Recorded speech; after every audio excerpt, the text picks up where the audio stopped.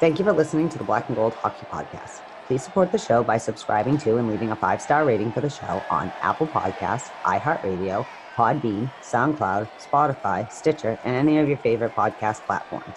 You can also support the show by going to our website, blackandgoldhockey.com, where there's always exciting articles by the B&G writing staff. While you're there, don't forget to click on the fanatics.com banner for a great sports fan shopping experience. Hey, you done yet? We gotta start the show.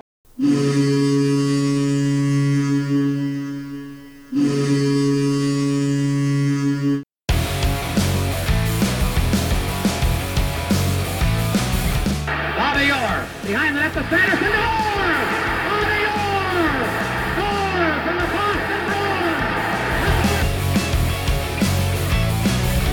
Bruins! 30 seconds left in the period. The Bruins are shorthanded. Ray Bourque. Ray Bourque from the face-off circle to the right of Reggie Whitman. Fired it down and Whitmore blew it. Did he ever?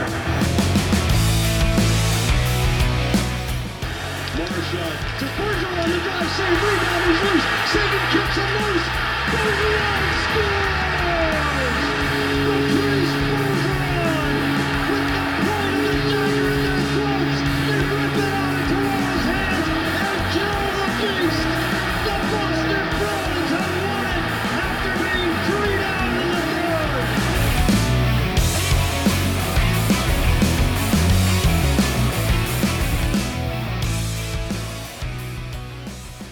Hey, Bruins fans, Mark Allred here, host of the Black and Gold Hockey Podcast. Welcome back. This is episode 181, sponsored by betonline.ag. Go to betonline.ag and use code CLNS50 to get yourself a sweet bonus after you make an initial deposit. We have a great show today lined up. I am so pumped for this one. It's been a long time in the works, but co-host of the Black and Gold Hockey Podcast, Heather Ingerson, is back. She is back to start another reign of episodes. We are not going to stop. We have found ways technology can work to get these done on a weekly basis, even though Coronaville is fully around us. So with that being said, I do want to talk about show sponsor betonline.ag before we get to Heather shortly. And there is no shortage of action going on at our exclusive partner, betonline.ag. NASCAR is back, and betonline.ag has hundreds of games, events, and sport to get your wagering fix on. You can bet on simulated NFL, NBA, and UFC, or even participate in the $10,000 Madden Bracket Challenge. All March Madness NFL simulation tournament, you can enter for free. There's so many things that you can bet on. Even though that the NHL, the baseball, and the, basketball are all shut down in North America right now because of coronavirus, you could still go to betonline.ag and bet on Russian hockey. Yeah, they're playing hockey in Russia. You can bet on European soccer. You can bet on baseball in Taiwan, Japan, or any of those countries to the Far East. You can bet on UFC because they're still fighting with nobody in the crowds, but whatever. And you can also go to BetOnline's online casino, including blackjack and poker. There's plenty of things to do at betonline.ag. Don't forget to use code CLNS50. Visit the website or use a mobile device and join today to receive your new welcome bonus and check out all the action. And don't forget to use that code CLNS50. That's CLNS50. BetOnline.ag, your online wagering experts. Also, before we get to Heather, because we do have a bunch of topics to talk about, we do have the 2014 playoff, rumor about Peter Cehlarik and what's going on with him. The East Coast Hockey League affiliation, Mark Diver, had something to say about that on Twitter. We're going to talk about that. Some awards that we talked about and so on. So we're super stoked, and we will talk about all those topics with Heather as soon as she gets back on. But right now, we're going to hear from Celtics great Cedric Maxwell on his mission to lose weight through awaken180.com. This is a great website if you want to go and lose some of the poundage that this COVID-19 did. As you're in home, there's not much to do but eat and watch TV. Definitely check it out if you want to lose some weight as the world gets back into order somewhat. go to Awaken 180, and we'll drop a little knowledge from Cedric Maxwell and his experience, along with some others that have used the weight loss company. So we'll listen to that, and we'll be right back.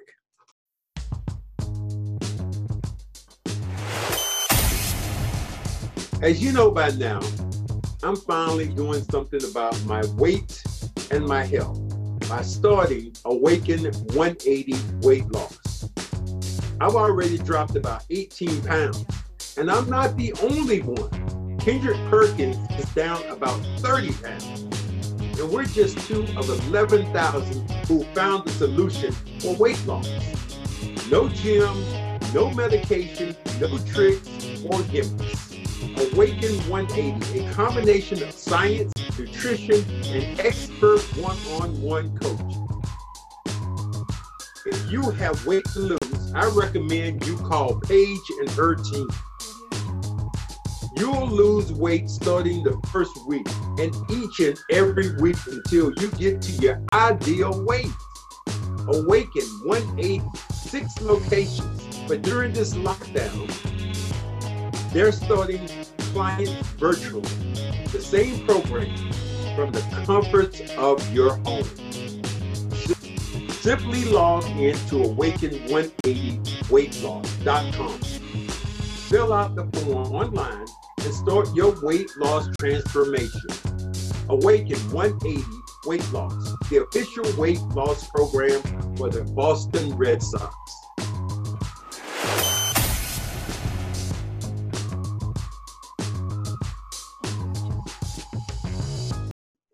All right, and that was a great little drop from Cedric Maxwell, former Celtics great.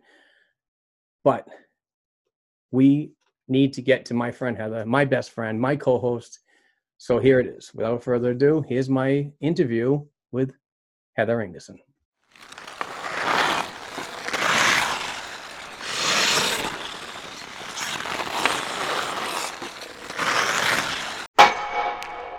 Hey Bruins fans, welcome back to the Black and Gold Hockey Podcast, episode 181, sponsored by betonline.ag. Got a jam-packed show today.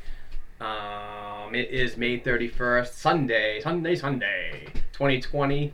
Wicked pumped because, as I told you at the start of the show, I have a very special guest this week. Returning to the ring is my, no, I almost said former co-host, is my co-host, Heather Ingerson. Heather, what is happening, and welcome back. Nothing besides wondering if I really am your former co-host, but thanks for introducing me to the ring, buddy. Yeah, man, absolutely. Hey. Super stoked to have you back. I've been on a high, literally, figuratively, and literally, whatever you want to call it, since Friday when we did our 2-hour test where we had a couple cocktails. That was so fun. Yeah, a couple of cocktails, talking some hockey, but above all, checking the signal to make sure that you are going to be good enough to do this, and the equipment works. So I'm just super stoked to have you back. I wish we could have done this earlier, but then I would have missed out on some really, really cool guests. But it's always important to have you a part of the program. And continuing forward, we'll get those guests on, but we'll do it as a collaborative effort. How's that? That sounds awesome, and frankly, although I have not been able to be with you, and you know me, like I said, I like talk to myself, rocking back and forth, whatever. You have had some awesome guests, and I'm very happy for you. I'm very excited to listen to it. I'm not going to lie, you know, I'm a little freaked out. I'm not used to what this camera thing's happening. I don't know. So good luck to anybody who actually watches this instead of listens. So yeah. Now to see how crazy I am. And we've broken the illusion. All right, I don't look like Angelina Jolie. Sorry. I was gonna more or less give you the head actor in Weeds. I'm not sure what her name is. What's her name? I don't know, but she's on Mary Louise Parker. Yes. Or Punky Brewster. Oh, I look like Soleil Moon Frye from the neck up. All right. All right, but anyway, I'm super stoked to have you back, and it's going to be good from here on out. This is going to be great. But we do have some topics that we want to go over, and just we'll hammer it out right now. This 2014 format that was dropped on our laps early last week, actually. Started off the rumors on Monday, came official on Tuesday. What are your thoughts on the 2014 format? And are you part of that Bruins nation that is not happy or think that the Bruins got screwed? I think we talked about this on Friday, but to the best of what I can recall, my major thing is I'm not against the 2014 format. I think we should have just all played till we all played 73 games and then picked, the top 8 seeds point percentage wise. I do think that the top seeds are getting a little screwed because now, after working your ass off all season, you now have to kind of jump right into playoffs because whether it's a round robin proceeding or not, let's face it, you think Tampa doesn't want to be number one if that can be their seed, So that kind of bothers me, but I do think that like Boston and St. Louis, like I said, they played every game that could have been played last year and both solidly won their conference again. I think we should have just not had the conference championships, had a little play, like I said, 6 games, whatever, and then you seed them, just 16 teams play for the cup and say screw the conference championships. But whatever, hockey. Yeah. Thoughts on the round robin to begin for the top seeds in each division? Yeah, it kind of bothers me. You're going to have I feel like it puts the top teams at a disadvantage because, again, they're jumping into the competition in a kind of different way. It's like they're still trying to hold their position, which is kind of weird, but they're going into such intense competition to start because, no one's just going to be like, whatever, I'll be number 4 because that's not what you do, especially. But what can you do? It's the weirdest year ever. So if most people agree, I think I had said I was a little surprised that we didn't object like Tampa did, but I'm also not like, I don't think we're so screwed because I still think we can win the cup or whatever. I don't think it screwed us in that way. I just do think that when you have the 100 points, maybe you should still get to be the top seed. Sure, play those 3 games so everyone else can figure it out. But in my heart of hearts, I think St. Louis and Boston should both have a bye in the sense of they're the number 1 teams, period, because no one could have caught them either way. Well, Tampa could have caught us, but like in a freak miracle chance of something happened. But you know what I mean? I like the tournament because they're playing while everybody else. If they were thinking about the whole bye week, they'd be not playing and scrimmaging and practicing their asses off. But it won't be like game time action when you're actually playing in a playoff series. But the round robin gets these guys involved, gets them to see like top action. And in my opinion, I don't know, I kind of thought about it in the past 2 days. Once you get through this round robin, you be prepared for the team that you're going to be playing, one of those 4 teams that you're going to be playing in that round robin in later rounds. So we'll see what happens, but I just like the aspect that they're going to be playing. I know it's a very unorthodox system because it's just been one of those types of years for 2020, but I'm willing to bite the bullet. If it sucks, it sucks. But, this is pandemic time. It's Coronaville. We got to freaking do what we got to do and then jump over that speed bump into next season and get back to reality. Well, don't get me wrong. I don't want anybody to have an actual bye. I just mean in the sense of why should the number 1 teams have to play for their number 1 seed, which if the season had gone to the first week of April, probably still would have been their seeding. You know what I mean? I think everybody should add action. That's why I said, why couldn't we have just played till everybody had played 73 games? That gave everyone 3 or 5 games or whatever to warm up. You would have seen more than just who you might see when you get towards the conference final. I don't know. But I'm just happy they're playing, and my team's going to be there either way. And yay for us. Yay. Here goes a very, very strange cup run at some point to be determined later. I don't know, whenever we work out whichever cities. Probably not Minneapolis right now. I'm just throwing it out there. I don't know. We'll see if borders open. But hopefully by the first week of August, there will be hockey being had in some way, shape, or form. And no, there shouldn't be an asterisk. Whoever wins the cup definitely deserves the cup this year. They totally stop playing for 4 months before they get back on the ice. It's going to be the weirdest thing ever. Yeah, you talk about the border a little bit. I know that there's some lawyers being involved about and talking with Trudeau and so on about the essential employee, air quotes, and to see if they can, if one of those, if a Canadian city does become a hub, you have to figure out those logistics, if you can cross the border safely or not because of Coronaville. But well, if there's 24 teams and only 4 or 5 of them are Canadian, and there's more teams in the U.S., then suck it. You guys got to have Montreal still in the playoffs, so you're gonna have to suck it up on everyone quarantining on the U.S. side of the border. It's not like any of us can go to the playoffs. No one's going to have like, oh, my, can't get tickets to my team because they played in the U.S. instead. If you're Vancouver, like, you can't go anyways. So Right. everyone's safe and they're playing. Yay. Like, that's how I feel. Did you see the list of those 10 hub cities that they're considering? I've heard what has been sort of being kicked around. I didn't get to yesterday. I know Bill Daly was talking about it a little bit, and I didn't get to really look at that yet. That's on my to-do list for the crazy day, but go ahead. Let's run down the cities. It is Chicago, Illinois, Columbus, Ohio, Dallas, Texas, Edmonton, Alberta, Las Vegas, Nevada, Los Angeles, California, Minneapolis, St. Paul, Minnesota, Pittsburgh, Pennsylvania, Toronto, Ontario, and Vancouver, BC. I don't think it should be in Toronto. I would rather it be in Buffalo because we kind of talked about this the other day. If Montreal's in, and we'll talk a little bit about it later, why is Buffalo not in if you're trying to get the TV ratings? They're they watch everything. They always have the highest viewership for everything that you put out as a product, as a company. Doesn't it make sense you might want to maybe have Buffalo, especially if the border doesn't open up? Because Buffalo is still kind of close to Toronto, so it's not like the operations will be out of whack, I don't know that. I would rather than just everyone come back to the U.S. by July 1st or whatever it is, quarantine the 14 days, practice, and by August 1st everybody's off and running. If I had my way, why do you need another off season? You just had an off season. Can't we just finish up? Everybody goes about training camp. We still do like the draft and free agency. You obviously have to have free agency start and then do the draft. That have like a 2 or 3 week off, right? And then just let them start training camp while the rest of the logistics should not start till December 1st or November 1st or whatever happens. That's silly to me too. But yay for the.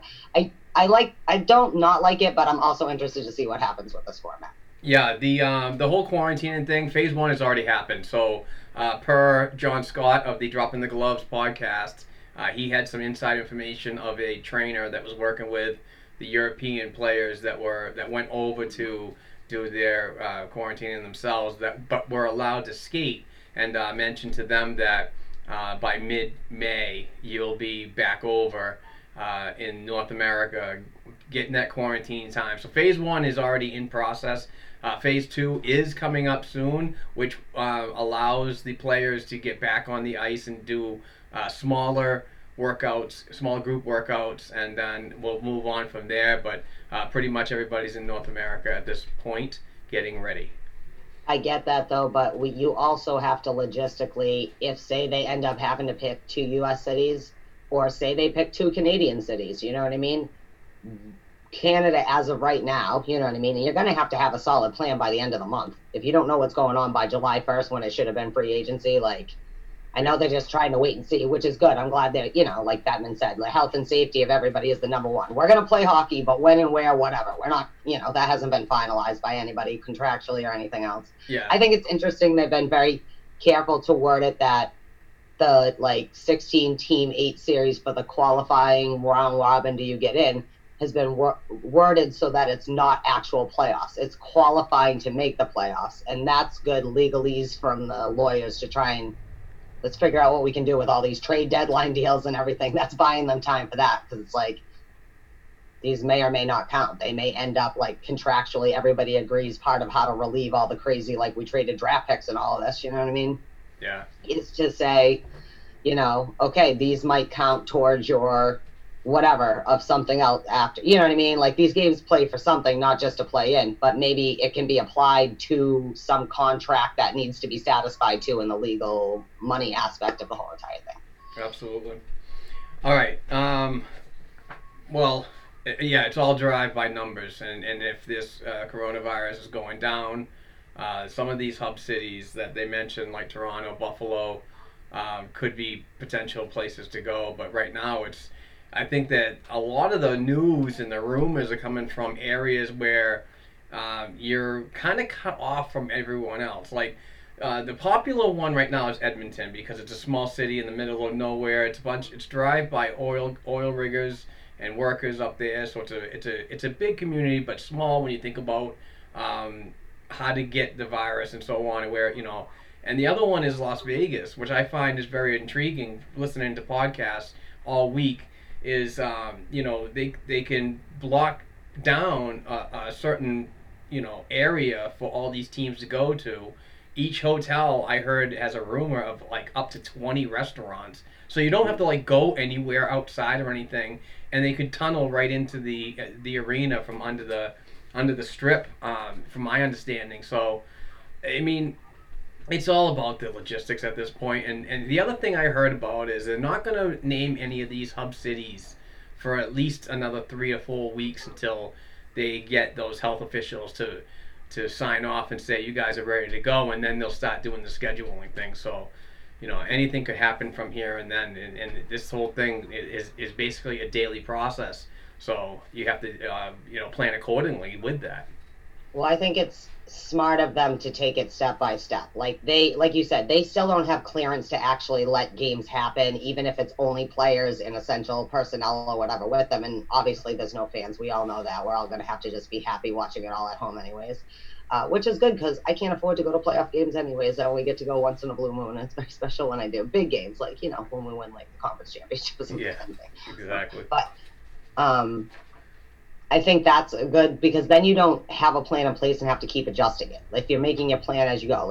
I like that they're taking their time and they're not just doing something stupid just so because no one else is playing they can get something on. Like, it's like health first. They're gonna have to negotiate. Even if like New York State says, yeah, you can, come. Buffalo might say I'm all set. That's why I think like Chicago. Some of them are kind of a stretch. Like Chicago is way too condensed. Like, it's a hotbed and at any time could. It's not going to be in New York City. It's certainly not going to be in Boston. I think Columbus is an interesting idea because as long as they can all, that's the ideal, right? As long as you have enough hotel that you can quarantine everyone, whether that is with families, not with families, like who knows, right? But if they block the whole hotel, you might be able to give families places to quarantine or whatever. But I thought it would be maybe like in Minnesota, but right now Minnesota probably doesn't look in. Edmonton, though, too, even though you can't go anywhere, I also want is it better to be in Edmonton where you have no temptation to leave and do something you shouldn't be doing, or Vegas where Vegas is open? It's going to be a hard sell in the middle of summer to ask these dudes, especially the non-men. Like, if you'll let them quarantine with their families, the married boys will stay home anyways, maybe go have dinner. The young kids will figure out how to get out, and like, who wouldn't want to go to the rooftop party if you're 21 years old and making $5 million a year? You know what I'm saying? Yeah, absolutely. I don't know where they'll decide, but I'm glad they're not saying yet because that leaves all their options open, and that to me means they're really, really, really thinking of it. And maybe for the first time, like I was joking with, why couldn't you just let them play a few games till everyone had played 74 games or whatever, and then did it by point percentage? At the same time, if they know they have to do something different and do something for their own league's sake, it's going to be interesting. I think finally the boys aren't going to make it more complicated and the worst thing that could ever happen. It'll be interesting. Not everybody will love it. I'm sure people have already been complaining everywhere on the social media universe. Oh, yeah, absolutely. But it'll be fun, and there'll be hockey, and hopefully my team still comes out the gate like, boom! Yeah. Like I said, in my heart of hearts, I want Boston St. Louis again. Nice segue on the whole happy conversation. The next topic I have is there's a rumor. It's a rumor right now because of what I saw later on last night. That I wrote an article a while back about, I think it was about a month ago, maybe a little longer, that Peter Cehlarik was firing shots at the Bruins organization, more particularly Bruce Cassidy, for not giving him the more time to get an NHL roster spot. So he's unhappy. There's a rumor that he was signing in the SHL. But that's I don't believe that's the SHL is the Swedish Hockey League. But yeah, the news the other day that Patrick Donnelly of blackandgoldhockey.com, he wrote an article about this breaking news, and eliteprospects.com very highly recommended, and they know this stuff, and they're not ones to make a mistake. So I'm kind of on the fence on what to believe and what not right now. But they said that he signed in the Swiss League with Lugano. So we'll see what happens with that. But the news that I did receive is that it's on Instagram. I think it's Instagram. I'm not sure which media. I took the picture from a Facebook account. It's one of my friends, Lisa, and she runs a Providence Bruins Facebook page. And it says, "Evening, everybody." He's got the peace sign. recent news of me signing in NLA for 2021 season's not true. There is a decision to be made in the near future. Thank you. Yeah, well, no shit, you're a free agent. Oh. No, it's all right. Explicit. Oh, okay. Let's not get crazy, but if you drop I an didn't F-bomb... ask you about the swearing thing on the face. Okay. I don't know. I mean, if the player himself saying that rumor is not true, but you're right. A decision does have to be made because you're not happy here. And frankly, I don't care either way. You know how I feel about Peter Cehlarik. I always forget about him until he's there again. Whether Cassidy hates him or not, I think that's a long-standing... He's been frustrated for a long time about his situation here. But frankly, you're not rising to the top. That's why you're not getting your looks either. And when you do get your looks, you look like you ain't ready to be up here even to fill in. So that's nothing against him. It might be good for him to go sign in the Swiss League for a couple of years and come back. You know, like, Lago's a good team, you know, whatever. Like, get you in there. Or find somewhere else to go. Like, at this point, I don't think we're, like, not we, obviously we're not, but I don't think they're offering him anything to stay. Like, if he really wants to, once free agency, whenever that actually mathematically happens, you know what I mean? I think go ahead, test your worth out there. And maybe someone does want to pick him up. But I also think that maybe there's either you're not fitting in or whatever. You got to do what's best for you. But I think your time is done here. Sorry. It's been nice knowing you, Peter Cehlarik. Yeah, whether you go to Switzerland or Nashville, I don't know. For me, it's just he didn't do much of anything. I mean, he was given the opportunity to play at the top 6 roles and bottom 12 roles on the forward lines, and I didn't see. I mean, I saw a little chemistry with Krejci and so on, but not enough that warrants him to stick around. And his contract right now is up. The season's over. You know, everything's shut down and done. So he is technically a UFA, and he can sign anywhere. My thing is if the rumors are true about him signing already over in Luongo, oh my God, that's terrible, Lugano, that there was no interest from any other NHL team, that which I thought he would have a better opportunity to get on with the outlook and the landscape of what the Boston Bruins have right now in front of him, and that's some priority prospects, Jack Studnicka, Trent Fredericks, and so on. Those guys down there are knocking on the door of NHL careers, possibly starting next year. And this guy mouths off that he didn't get enough time. You got 40 games. You got more than Coco did. And Coco didn't do much either, you know what I mean? But it is what it is. It's just, I just don't like when players, they mouth off and then all of a sudden it's like, well, I wonder if the Bruins are going to sign him. I wouldn't. He's an attitude. He's got a problem, so let him go. Again, I can see where he's frustrated at his age and this point in his career because something needs to change. He does have good skills, but he just can't seem to put it together. And every time he's on the ice, you know, I know I don't feel happy that he's up there. I mean, he's up there for a reason, and I just because there's not enough consistency, and not in the way Jake DeBrusk is inconsistent. Jake DeBrusk is like, hey, I'm hot for 30 games, and then I'm cold for 30 games, kind of streaky. I'll take streaky for 30 again. You've already been a better NHLer, improved your, you know.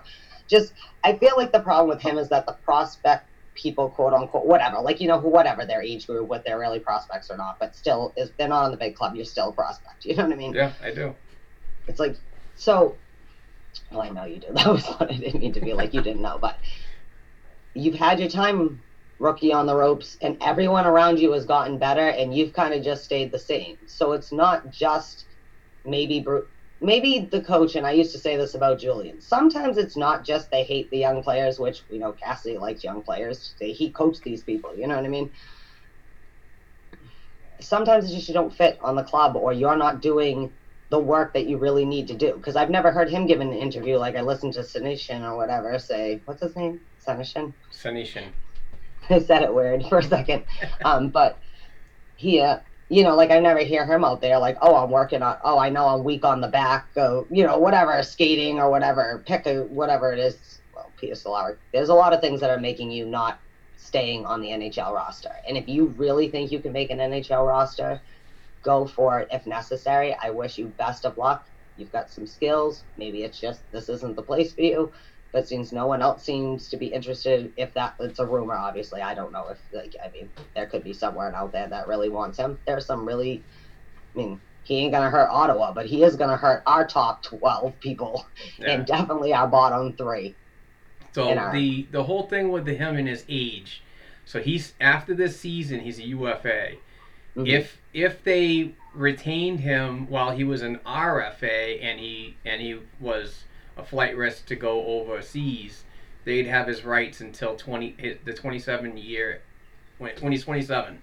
So like Coco, this is technically I believe this is the last season that they have him under rights. So they have nothing. I don't think they're going to qualify him or anything. He can go over there, play a year, and then come back and try, but that's fine with me.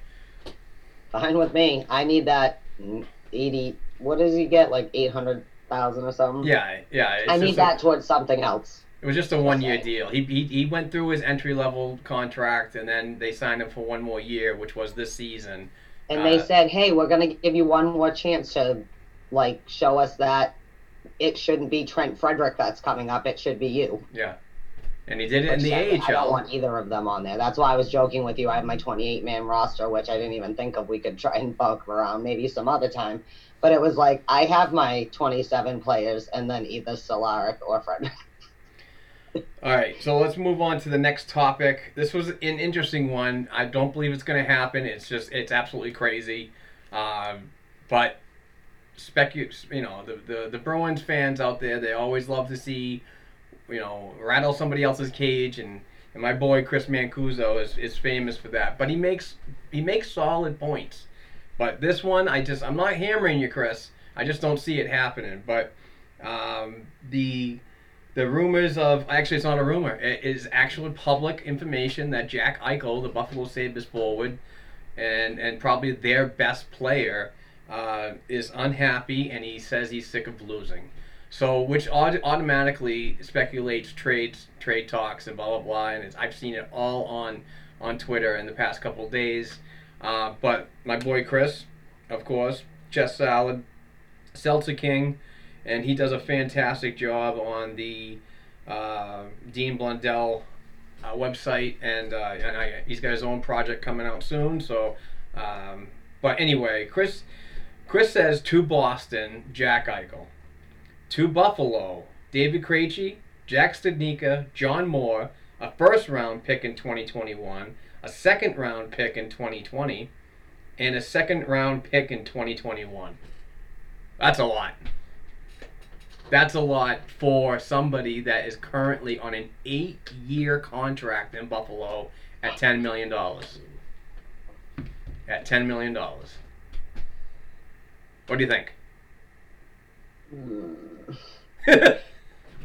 Well, I love Jack Eichel. He's from Chelmsford, Massachusetts. It's only a short ride. He's a New Englander. I love my BU boys.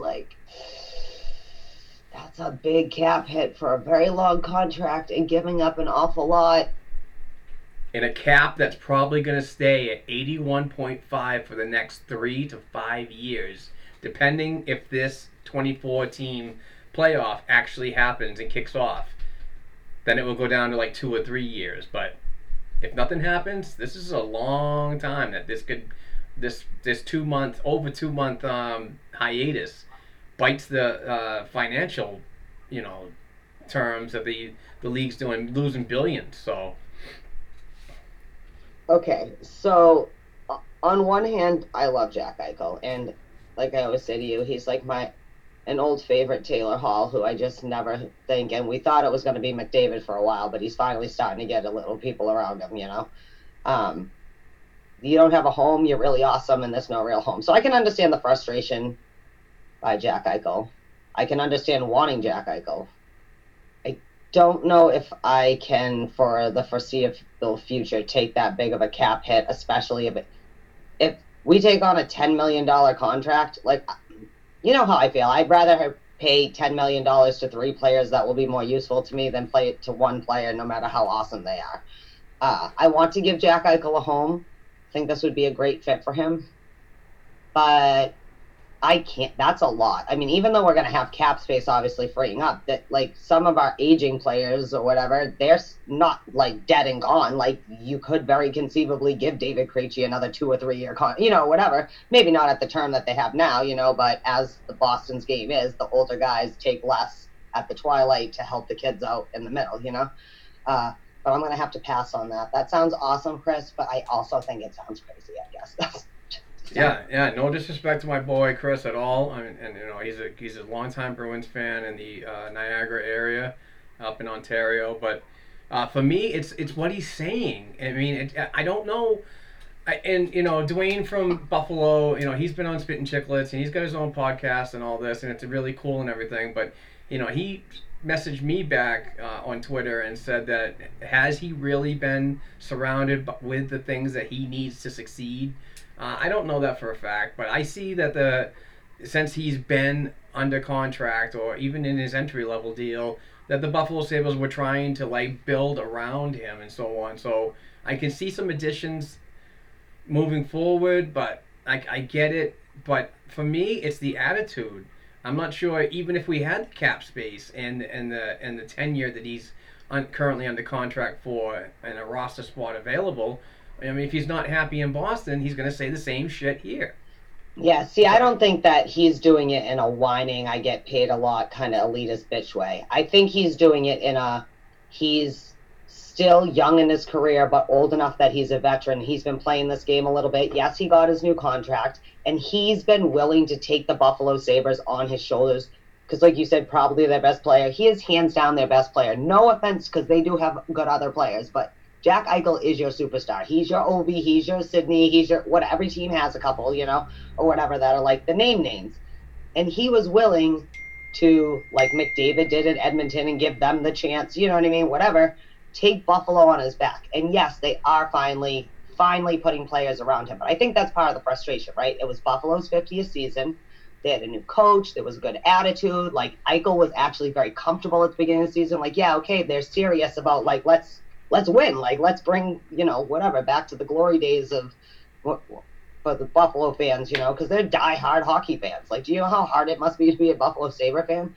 But, so you got to put it in context. I think I had said right before we started, about how if I was Buffalo, I would be pissed and frustrated too that Montreal gets a chance to play for this buy-in, but we don't. 2-point difference. Seriously, why don't we just let everybody but Detroit let them have the first round? Whatever. Don't do the draft lottery. Just let them have it. Everybody else, if that's the game, we're going to nitpick about whose feelings will be hurt if I didn't get in or out. It's not a perfect system, but I think it might just be more frustration because he is at a point in his career where he hasn't played. It's not like he's playing like he's not trying to earn his $10 million. He's playing on a team that's very hard for him to always. But dude got injured, came back, and still was on fire.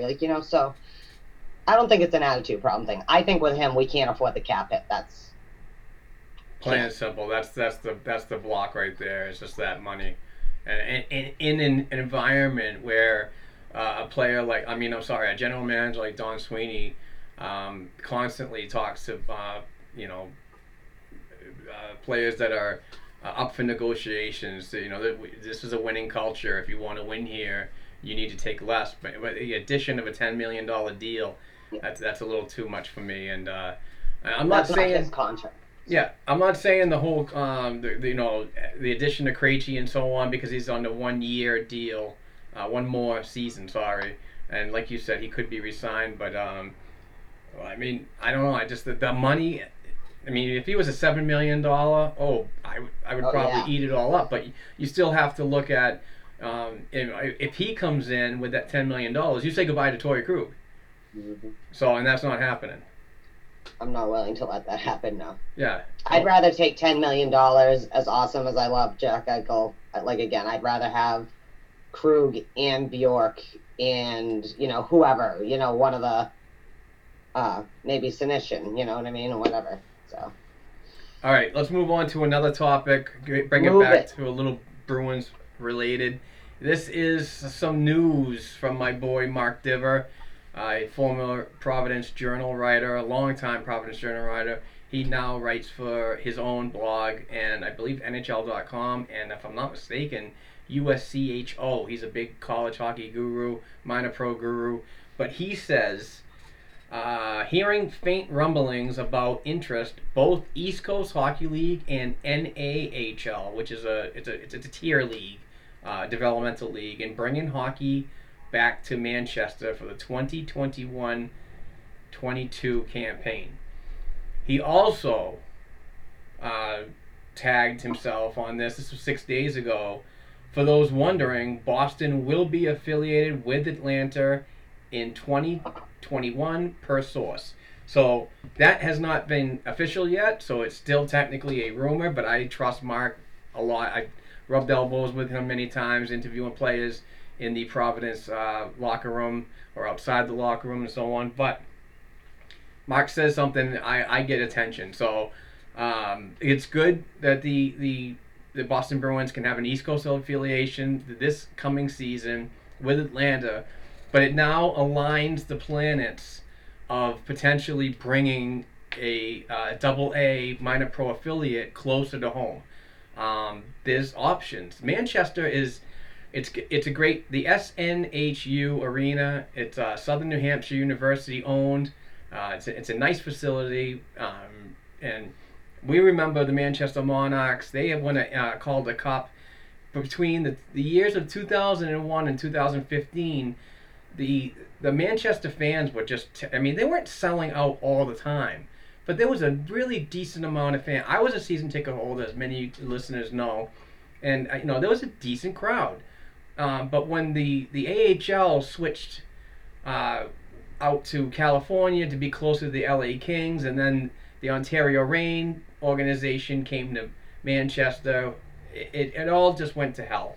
And the East Coast Hockey League Manchester Monarchs only played 4 seasons before ceasing operations after 4 consecutive playoff berths in Manchester, and it just couldn't make it work. The season ticket numbers were going down.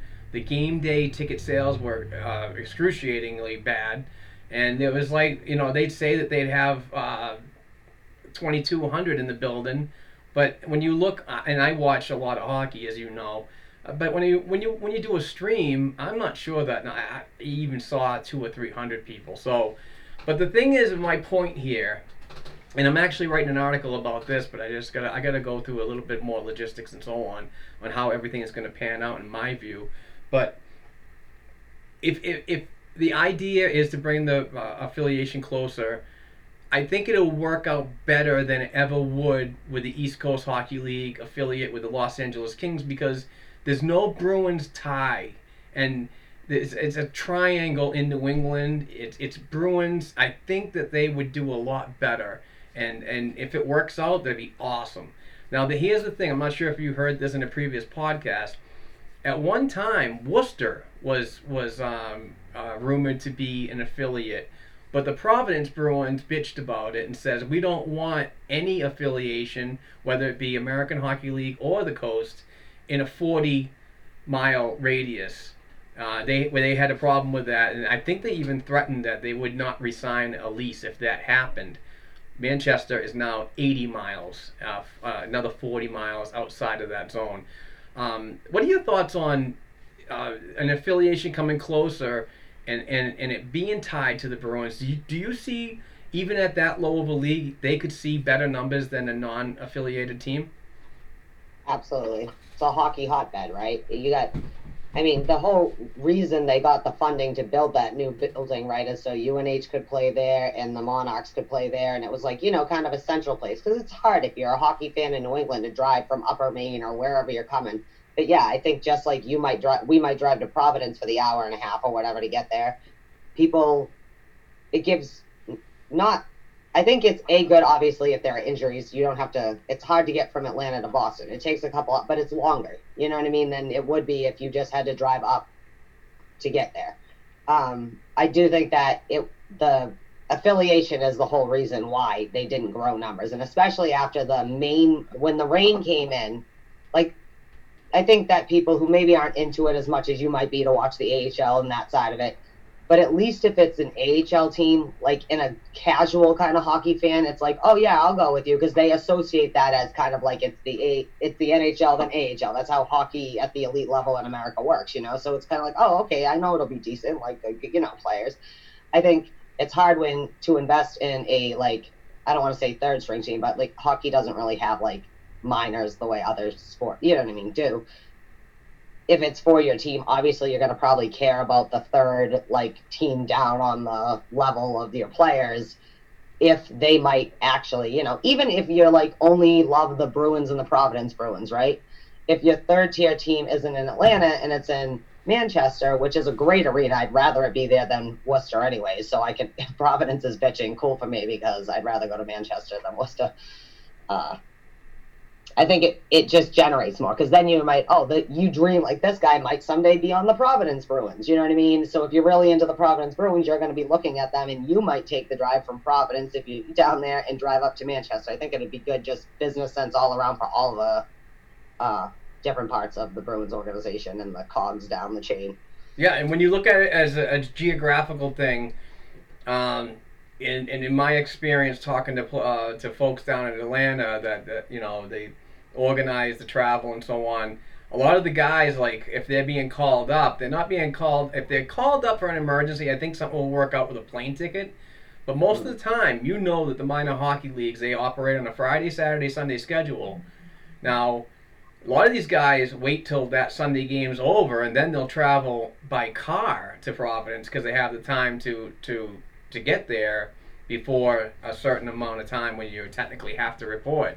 Well, now if you're in Manchester or even Maine, Portland, Maine, or Lowell, Mass. I mean, you're going to be fighting with the Lowell Riverhawks of the NCAA for that weekend time, which I probably don't think so. But there are facilities close enough that you need that feeder system. Somebody goes down in Providence, you need to bump somebody up, and it can be done then, and not wait till the end of the weekend and then make your plans before the next set of games come up on the following weekend. So, I mean, logistically, Lowell is a good other. Oh, sorry, not to interrupt, but Lowell is actually another brilliant kind of sidebar, because remember when the Devs team used to be there? Like, it was fun to go. And again, you have a lot of hockey fans around here. Obviously, we're New England. It's redundant. I keep saying it, but it's like something like that. And that's kind of the same feel, I think, that Manchester. I mean, Manchester's obviously a little bigger than Lowell, city-wise, but I think it's that feel of like, it's like watching good, like professional grade hockey in your hometown. Like, it's not, when you go to Manchester, you're not like, oh, like, it's like if you went to Madison Square Garden to watch the Rangers, it's like, whoa, you're in the middle of the city, whatever. Manchester City enough, but still like local enough, you could drive there for the day and just have an afternoon, you can.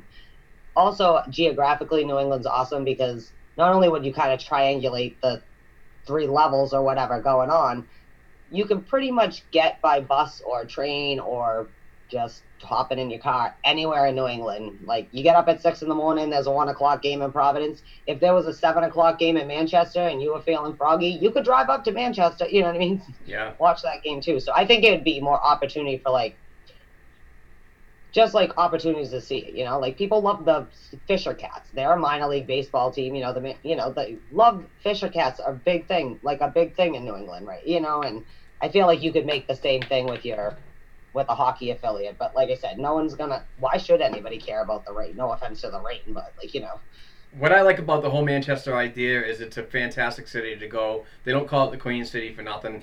It is a great place to watch a game. Not only that, the atmosphere around there's plenty of great places to drink, great places to eat, and go see a game, and you're home within an hour. Well, I live in Amesbury, Mass, so that's like 40 minutes away. So I'm like in between Boston and Manchester for travel. So it just makes sense. And I know that there might be some folks out there that's like, why are you talking about the East Coast League? They don't have a lot of the Boston Bruins prospects in there.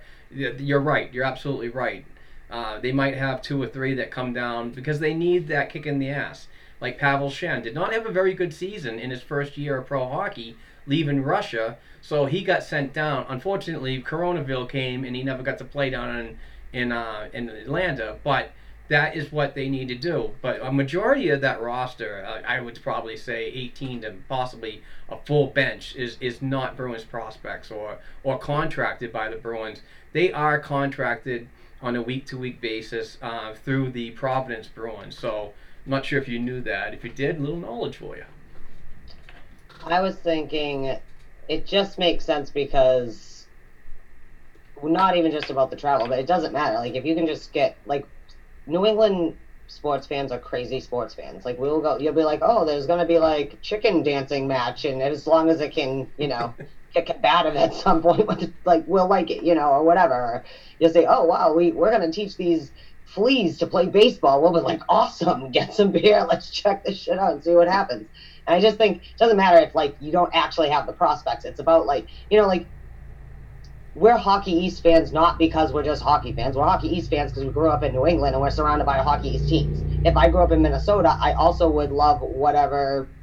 No, I would love probably Minnesota, but you know what I mean? Yeah. Like Wisconsin, Michigan. Like my dad's from Michigan, so like all the teams he grew up as the rivals are the people around that region, And now like college hockey, just like maybe some of these smaller affiliates with the bigger clubs, as the bigger clubs grow, their fan base grows, and when you get the diehards, they'll go and see anything. Like, you know what I mean? Like you can just you can call them like the Manchester bean pots and put like the picture of the bean pot, and people will show up and be like, oh, the bean pots, it's awesome, right? Yeah. Because everybody who plays in this, like how many just future NHLers get produced out of New England or on New England college team, whatever. And that can be said other places, but that's what I mean about growing fan base. Like I wouldn't love the teams I like or whatever in the regular other outside of the NHL hockey if it wasn't because they weren't the local teams and like you cared and supported or wanted them. Whether it's the high school teams when they're like, oh yeah, they're going for their second championship, whatever, Yeah. or an affiliate of maybe there's a couple Bruins or not, like just to have an affiliation to put, like you said, those people who maybe they're even struggling for whatever reason on the AHL roster, but you want them around. You want to be able to control their development a little because you've made a choice of where you're going to stick them. Yep. Yeah. So. But it's also very good for families too. So the minor pro levels, they bring on a lot of kids, like the NCAA does too, and students and so on. But who knows? I mean, we're still a ways away. But when you think about the timeline that Diver mentioned, it's free speculation at that point that it could possibly be happening, and anything is possible. Anything. Oh my is possible. God, you are not. I did. Those are my boys, Ian Glendon and Chris Blackie of the Big Bad Bruins podcast. Anything is possible. Go check out that shirt. They're awesome. Hi, boys. You guys' bromance between the three of you is getting a little out of hand, but that's okay. Awesome too. You've been doing great interviews. Thank you very much for keeping me entertained and great there. And I can't believe you're wearing their T-shirt. Yeah, man. Your own T-shirts. I'm wearing your sweatshirt though. That's awesome. Well, that's our sweatshirt. We're a team here. No eyes. Also, you're like explaining the geography to New England, and it's weird because you're looking at me, and I'm like, I live in Amesbury too, guy. I'm just across town. Like, I know how far Manchester is. I've been there a few times in my life. That's funny. Just driving through, maybe on the way to Burlington, Vermont. Just kidding. All right. Let's move on from this one. Let's do a little game that you came up with, and I called it a game even though you didn't want to, you didn't have any say in it. But let's play a game of who stays and who goes. I am looking at Cap Friendly. I'm not sure what you're looking at. I just looked on Cap Friendly and wrote down their status, who they are, and what they make this year, what I think if they are here they'll make in the future. Keep in mind, I did not actually mathematically think to myself, besides for next season, what you do with $18 million for next season. So I didn't calculate what will happen when their contract has to be paid in 3 years, because we don't know. That's when we'll have like $72 million worth of cap space in a couple years if we don't re-sign a lot of people in the next few. So right now, all we're going to do is we're going to do the RFAs, the UFAs that need contracts after this year. Yeah. Okay. Like everyone's signed till, just the Blues and the Greens and the whoever they don't have a contract if ever hockey also gets played in 2020-21, or it could just be hockey 2021. We don't know yet. All right. So roll with it, girl. All right, guy. I know what you're going to say to this, but Nordstrom. Joachim Nordstrom. He is a $1 million, 28-year-old UFA. When you're scratching at the bank vault door for every little cent to save cap space, especially when we talked about when we don't know if it's going to go up or down in the next couple of seasons, and you vitally need to sign one of the league's best defensemen in Torrey Krug. I walk away from Joachim Nordstrom because you can you can get a player if needed and roster availability that's younger and on an entry level deal, which is under $1 million. So he's a goal for me. Okay, I agree. He can go. I need that $1 million somewhere else, namely, I don't know, Torrey Krug. Or like I said, I don't care. That's Anders Bjork's contract. That's what I'm saying. Okay. How about Bjork then? RFA. He makes $925,000 this year. So, you think he earned a little bump if he sticks around? You think want him to stick around? What do you think? I think yes. I think they want him to stick around. I think he's a little untapped talent that they haven't seen completely because of injuries in the past couple seasons. I think he really his coming out party was this year, and I think that warranted him at least a small contract, maybe a show me 1 year deal because of those the salary cap restrictions, or a 2 year or some small bridge. I think that he gets it done, and I think that he's the type of player that can be talked to about the winning culture and signing a lower contract to get the pieces needed to make runs, not only for 1 year, but for the duration of his contract, whatever he gets. So I'm a big fan of Bjork and his talent. I say keep him. I think keep him, obviously, yes. I think, one, it's always good to have an RFA versus a UFA, right? I mean, not Nordstrom. We can walk away from him. But when you have UFA like Torrey Krug, it sucks. You're trying to not walk away from him, whatever. I think it would be brilliant if they gave him maybe 2 years at 1.5 or maybe 3 for 2 or something, because he's still young enough he can earn good money once we have people age out, whatever, salary cap eventually start going up, right? But he's still young, and this is his first season. And hey, Peter Cehlarik, take note on how to get a job on the big club. When you step in, step up. That's how you do it. He did everything they asked of him to fill in. That's how you do it. And even though you might still be younger and more, I don't want to say a weakling, but younger kids, you need the experience or whatever. Just like we all love Cliffy, but let's face it, he is not the most seasoned defenseman when he shows up. He does. That's like Bjork. I used to joke like he's just simmering down there and waiting for him to like be ready. But this year he proved maybe he is just ready. Let's leave him there. So I would definitely give him like 1.5 for 2 or 3 just to lock him down, so we know we have kind of a low calorie. Because if he blows up and he becomes a $5 million player, you can deal with that in a few years when you have the cap space to deal with that. But right now you can't give him. Again, you know how I feel about giving out contracts based on what you might do? No, give people contracts based on what you might do in the next 3 years, because I can't. After that, I can't be straddled with if Jack Eichel blows out a leg, I don't need $10 million on my salary cap kind of shit going on, Hey, just to add something on Bjork, 23 years old, and his versatility is something that I really like. He can play both wings, so his skill set, which might not be blowing up the league right now. It's to me, it's just ready to come out. It's ready to explode. But he can be slotted on any of the top 4 lines, either right or left. I like that. Availability of placement. He's not just one of those one-dimensional players that plays the wing, and if he's not working out, then he gets dropped down. But you can slot him in other areas to see if he can improve his game. So I kind of like that versatility too. Yeah, versatility is always good. That's what I meant. Even when you play fantasy sports, that's what you're trying. It's all right. Hey, how you feel about Jake DeBrusk, RFA? What do you make? $863,000 this year, right? Just first tell me yes to Jake DeBrusk or no, because there's a lot of kind of like Jake DeBrusk hate that goes around, and I'm not sure why. Like I said, I personally think yes, he's streaky, but he's not streaky necessarily in a bad way. He's streaky the way a good heavy batter is. And I would like to argue he has gotten better if he's not putting the puck in the net, helping other people get the puck in the net too. He has improved his game that year. What do you I want to know what you think before I give you what I think he's going to get. I'm in, and I'd like to see him get at least possibly 2. He's one of those players that we'll probably talk about later on that, the highest amount of money should go to Torrey Krug, obviously. But these smaller players, they should definitely get like 2 to make sure that everybody else and not important players, but you can complement other players with their contracts and make it that winning culture. I was thinking that with Jake DeBrusk, I think he does still need kind of a bridge deal, kind of like we did like with Charlie McAvoy. Like you're gonna maybe obviously not getting paid as much as McAvoy, but and sometimes that is just you're negotiating a contract when everyone else is too, and you get a little screwed.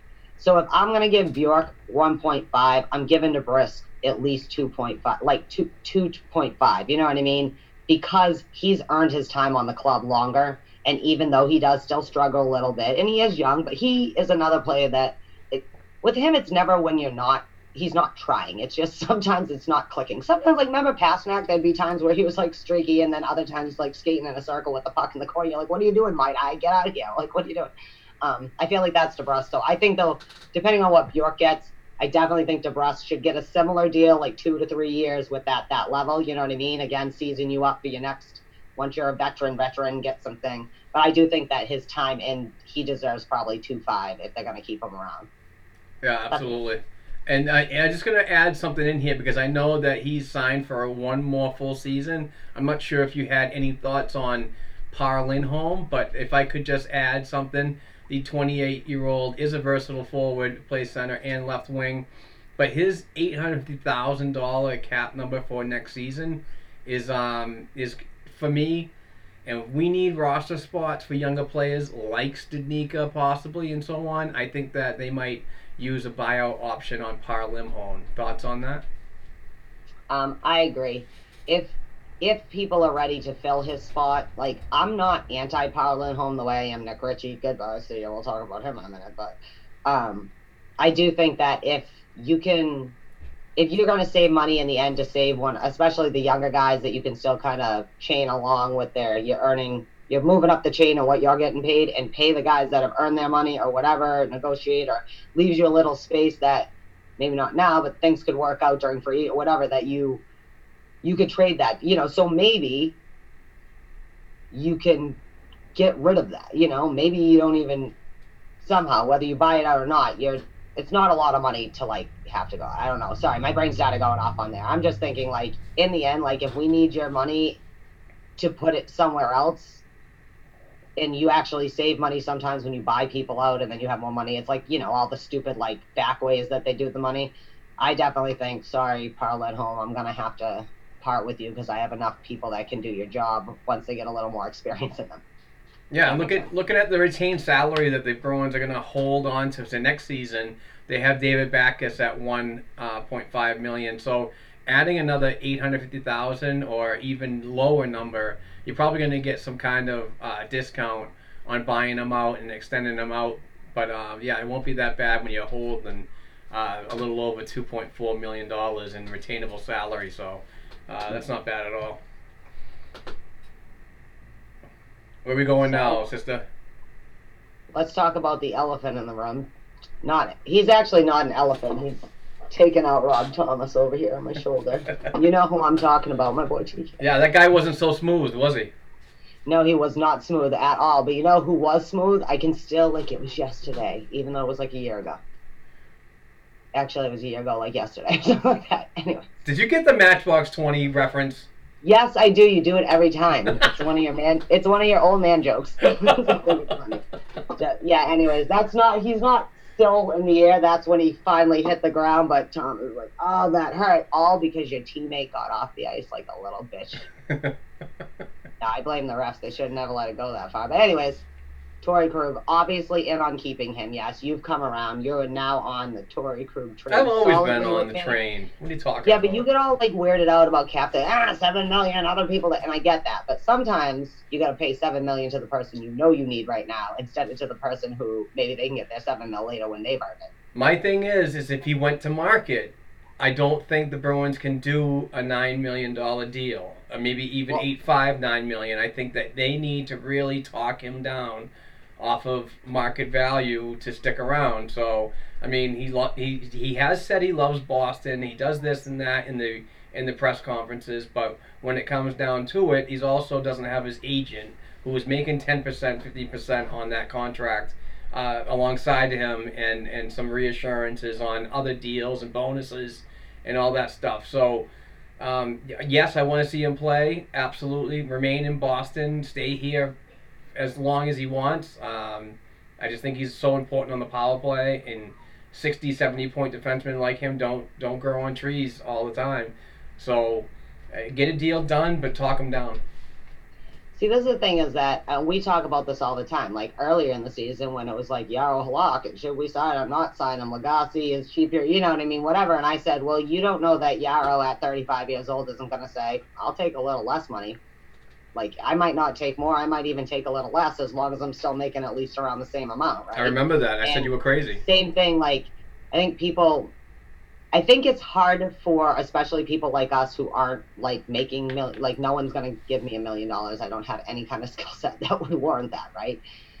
I think it's hard for us to imagine, even though I'm worth $10 million or $9 million or $7 million or whatever, pick whoever, right? To imagine not expecting you get that much money. To have a situation where, like a Torrey Krug, just because he's worth $9 million doesn't mean he's asking for $9 million.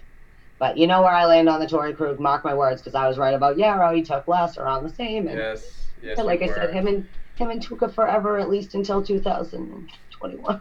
One more year, at least.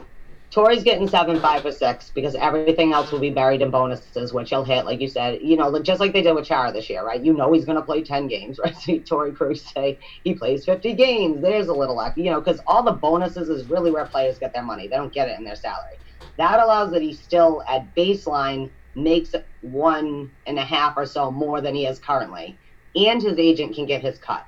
So instead of going somewhere and making 9 and actually paying more to his agent, and he can bury in his contract, his agent gets a part of the contract. The player gets the piece of the bonuses, you know what I mean, or whatever, and still leave room for escrow. And it still leaves him at 35, and he'll be at his Chara age where maybe as long as you're healthy, you, whatever, $2 million for the rest, That's just me. I think it's going to, but you can't not give him at least $7 million. He's done his time. He's earned it. He's one of the leaders in the room. And honestly, he might be your next Zdeno Chara on the back end. Just, I know we all want McAvoy and them, they're growing. Carlo, he's growing into a assistant, but that voice, you know what I mean? To if we want to keep this winning culture going, part of that is you pass those traditions down from generation to generation, right? Absolutely. So let's ride this ship for another 10, 15 years. That's what I'm saying. Absolutely. Keep in mind that when you talk about bonuses do carry over to the following season on the salary cap.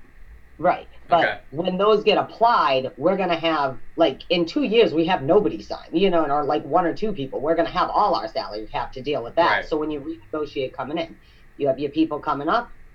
You've already signed some of the people that are going to make their good money, because even some of our high-end players. Also, people stop saying if Patrice Bergeron only made good. Again, it's when you're signing your contract. When Patrice Bergeron signed his contract, it was a $62 million salary cap. And now, whatever. So, anyways, Torrey's not getting less than 7, and I don't know why everyone still assumes, and I don't know if it's human nature, because we all assume, if I'm worth 10 mil, I should get 10 mil, but I think he does truly mean it when he says he'd rather stay here. He'd rather have one more run with Chara. He'd rather, whatever.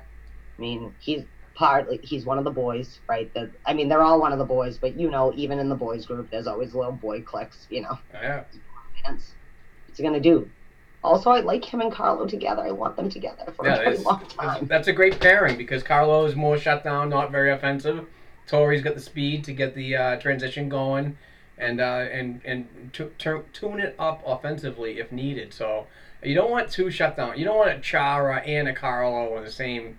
It's just that's too slow for me. But regardless, that was only good when Carlo was a rookie and he needed Z to kind of help him become the defenseman he's become. And shout out Brandon Carlo. You did so awesome this year. Your growth just as a player and a leader or whatever, but. All right, so anyways, Torrey's staying, and mark my words, also, literally there'll be a podcast of me just crying. You know how on Big Bad Bruins they're, joking with the Marcy Gray song or whatever? No, literally it will be an hour and a half of me crying. We'll be trying to talk about, something else, and I'll be like, Also, don't be dicks, though. If it's a matter of 7-1 or 7-5, let them have the 7-5. It's worth it. You know what I mean? Work it out on the other side. That's why Sweeney's got the Harvard brain. Harvard. All right. We won't talk with thing, but we'll do Grizz first. Matt Grzelcyk, RFA. The whole thing with Matt Grzelcyk is what's going to happen with Torrey Krug, in my opinion. And I'm not comparing them to. Please don't. No, I'm not. even though he's a BU guy. I know you're high on the BU guys and so on. But listen, if things don't work out, he could be that type of player to nurture into a role that Torrey Krug once filled. If Torrey Krug is retained for a very cap-friendly deal, then I would actually think that Grizzly might be that high-profile player that a team like Seattle would look for. So here's my thing: is regardless of what happens with Krug in Seattle, I would sign him and see if he takes it as an RFA. He's 26, a 1-year deal.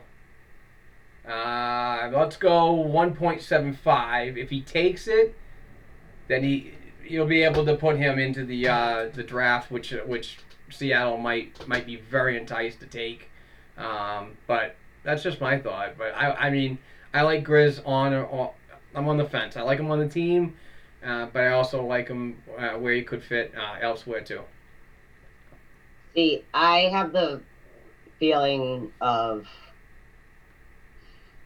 I think that Carlo, Krug, Grizzlick, and McAvoy are your top two pairings for the next foreseeable future to continue to be the big bad Bruins of new. You know what I mean?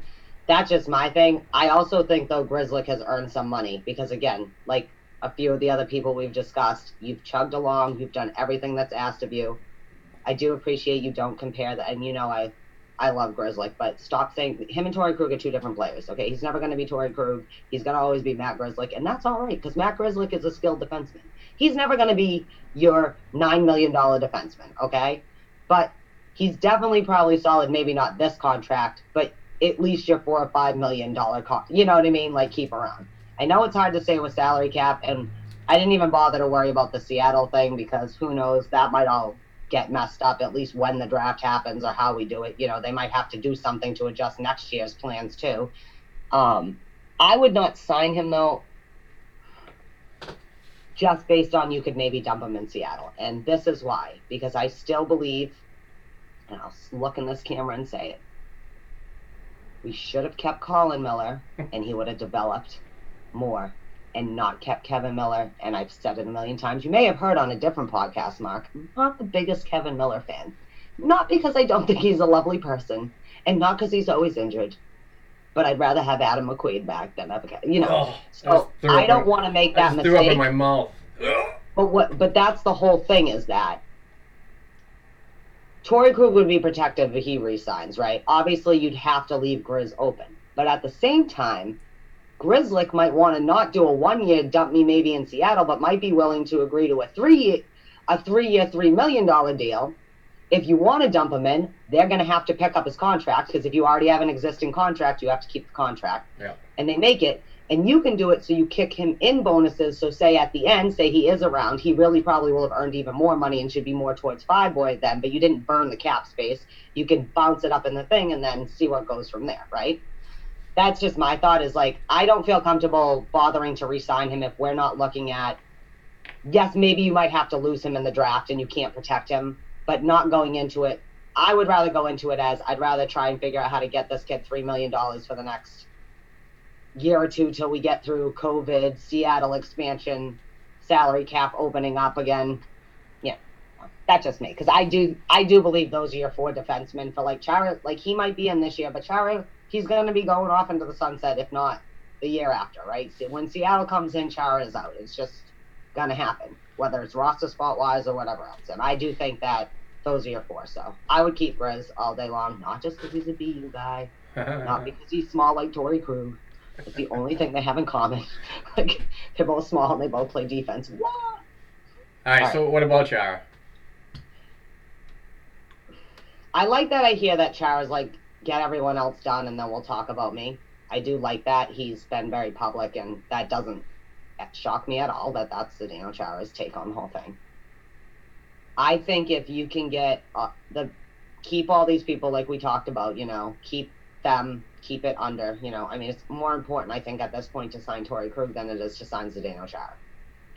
I don't mean that in a disrespectful way. Hart the captain. I'm not one of those people who are like a Chara hater. Like, I think he's been a great captain, and maybe he's not always been your most graceful defenseman or whatever, but he's a badass, and he's been a badass for 22 years, you know, in this league. So if you can, though, after you sign, you work it out with Torrey, and you figure it out with, I'm thinking this is the order of priority.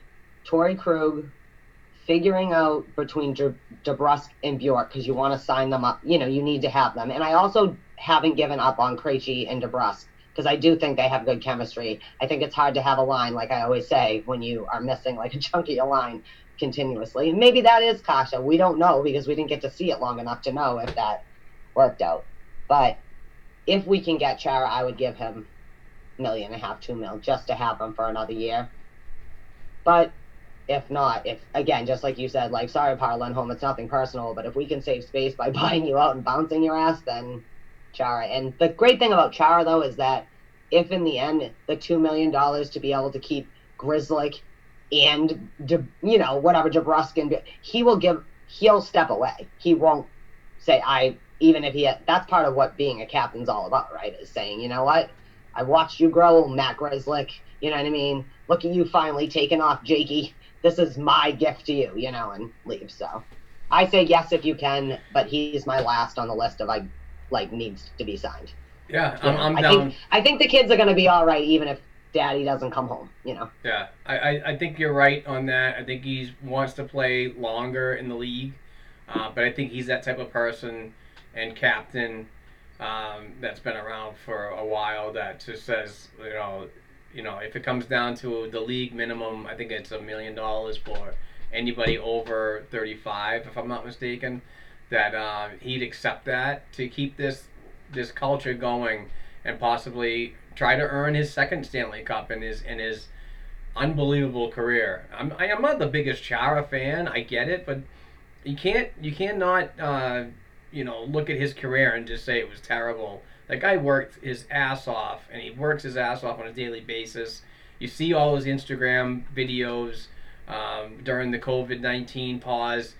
He drove his family down to Florida so he can go outside and do workouts and play, be with the kids and his family. So, I mean, he's just so dedicated. If he wants to give it another go and physically available, absolutely, I'm on board with it. But you do have to take care of some younger assets that might be around a little longer first before you can do that. But I could see that $1 million, 1.5 happening. Yeah, it'll be sad. We know it's coming, but it's always like sad. It's like graduation day, like sometime soon. Oh, on a side note, that's weird. Did you hear that the kids are going to get to go in the stadium and graduate this year? Nice. Our class? Nice. So shout out Amesbury High School class of 2020. Nice. You've been very patient, and you will be rewarded on June 19th. Socially distanced appropriate. Everyone wear masks, I'm sure. And wash your hands. I'm not touching, just for the record, I'm not actually touching my face either. I don't. Although it's my face, I'll touch it if I want. I'm not going to give myself COVID. You sound like somebody that's driving with a mask and you're in the car by yourself. Oh, I can't. You know me. I'm reasonable. I'm like, look, I don't think, be paranoid. I do think if you're in Cumbies, put your damn face mask on. Yes. I love the Constitution. Anybody who, not a lot of you probably actually know me, but Mark does. I love my Constitution. I do not think my rights are being violated by wearing a damn mask, whether it works or doesn't work or whatever. Calm down. But I'll admit it, my kid's riding his bike without a mask right now. Who cares? What's he going to do? He's more likely to get, germs off the fence doing something gross than he is about COVID. All right. How about Kevin Miller? Let's just wrap this segment up now that we're... Absolutely not. I am not on board the Kevin Miller train. Listen, the guy's been heroic in a certain aspect of his life, and that's trying to get back to doing the things that he loves. But in the salary cap world and the way that it's being constricted right now and what Don Sweeney has to get done and what he doesn't have to get done, regardless of Kevin wanting to take a serious discount, I do not see him back on this lineup. If he gets completely healthy, which it's going to be a whirlwind situation if he does, because the fact is that not long ago he came out on an interview and said he had another setback and another surgery. So that's just a red flag for me immediately for Don Sweeney to say, no, I get the whole warrior thing. I get he sticks up for his teammates. I get he's the reincarnation of Adam McQuaid on this Bruin team, but you need to move on when it comes to money. If we had the money and COVID never happened, I could see him taking a smaller deal, being that seventh defenseman in a rotation, kind of like what Steven Kampfer has been doing, or the Connor Cliftons of the world, and so on. So, no, I do not see that come back. A lot of folks asked me if they would sign him to a two-way contract to put him down in Providence. I'm not sure if he'd accept that with the temptation of possibly continuing his career and trying to get back on another NHL franchise. So, big no for me. Sorry, folks. Yeah, we know how I stand on Kevin Miller. I wanted this guy gone in like the second week of November, but although he's not a big cap hit, I'm gonna take my chances on brother number 2. But Brett Ritchie. But again, as a low cap hit, I'm sure he's great. Just if he's not on Boston proper. 26-year-old RFA. I'm not sure. I mean, I don't know. I'm not in on this whole Brett Ritchie thing. I didn't see much of anything when he came here and what he did. He was a solid pro down in Providence, played well, and the tutelage that he brought to the younger players, the developing crew, was probably really good and so on. So he had that veteran leadership scenario there, but I don't see him coming back regardless of the Hamilton scenario of the two brothers being in the same franchise. No, I'm a hard pass. Even though that he does have RFA rights, possibly trade him and at the draft when that draft happens, if it happens, to get another 7th round, 6th round pick. Just wipe your hands, basically. Yeah. I'd rather keep Harlan home for the extra year and not buy him out than re-sign Brett Ritchie. Just saying. Same kind of role play, what you need. Bye. Sorry. I feel it's funny when if it ever happens, I'm thinking, I don't think we're in Kansas anymore, Toto. Do they have hockey rinks in Kansas? That's what I was thinking. Yeah, they do. I know they do. I was joking. Can we put it in, maybe we can put it in Topeka, and that's where everyone can be the safest. It's a lot less condensed than Chicago, I'll tell you that. All right, and your boy, Zachy boy, I didn't know. I don't know if I scrolled all the way through our Providence, but also Zach also is up. Do you think that they're going to re-sign him? Yes. Do you think what he's done for the work to worry about giving it? I'm interested in what you think that his contract should be. I think, yeah. So obviously you didn't go as far down the depth chart as possible because I can elaborate if you want. No, I figured I went down till about him, and then I was like, Mark can finish up on his thoughts on anybody else getting signed below. You know what I mean? Yep. I went through who we have on the big club, who the people are that we see mostly bouncing up between Providence and Boston. I'd like you, to finish up from Zach Senyshyn down of what you think may or may not happen with anybody who might also be left over. Zach Senyshyn does sign a deal this year. He's a 23-year-old restricted free agent, right winger. I believe he's a work in progress, continues to be. Jay Leach talks very highly of him. He did an interview on the Athletic Perfection Pod, which was a fantastic episode with Joey Mack and Fleur Zinzawa. But yeah, I see him resigning, maybe a 2-year deal, 2-way. Keep him involved in the organization. Obviously, next season in the AHL, and then with roster availability and departures at the NHL level, he might be able to fit in and then do that show me kind of year for an extension. And if not from there, I would wash my hands. But he's a solid kid, great guy, works hard, and understands that just because he was a first-round pick, that nothing was given to him. He's got to work very hard for it. Moving down the list, I see Carson Coleman. I think he resigns. He's a 24-year-old versatile forward on an ELC that expires at the end of this year. So does Senyshyn, by the way. But we'll see what happens with that if he wants to take a deal that keeps him in the AHL or the availability at the NHL. But I see prospects like Jack Studnicka a little more higher in the food chain than and it's not about roster. I'm sorry, it's not about position. It's about roster spot. It's not left, right, center. It doesn't matter. That roster spot where you're limited at 23 at the NHL level. I don't see Carson being involved in that NHL next season.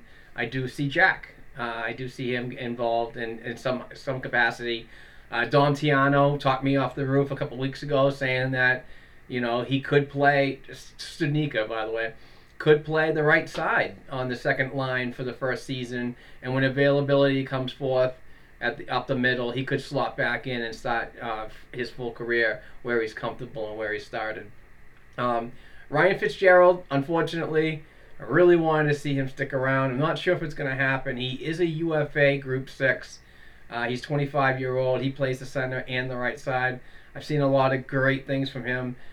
Injured a lot, but he plays that Chris Wagner type of game, but not at that NHL level quite yet. The AHL, he throws his body around very fast, and he's got some skill to him. So I'd like to see him stick around, but who knows. Brendan Gauntz, huge fan this year. The guy went on a 12-game goal streak, was a huge asset as a 26-year-old forward for Providence this season. He is an RFA. They could bring him back and complement the Providence roster as a veteran leader, possibly a one-year deal like he did over the summer. I really like Brendan's game.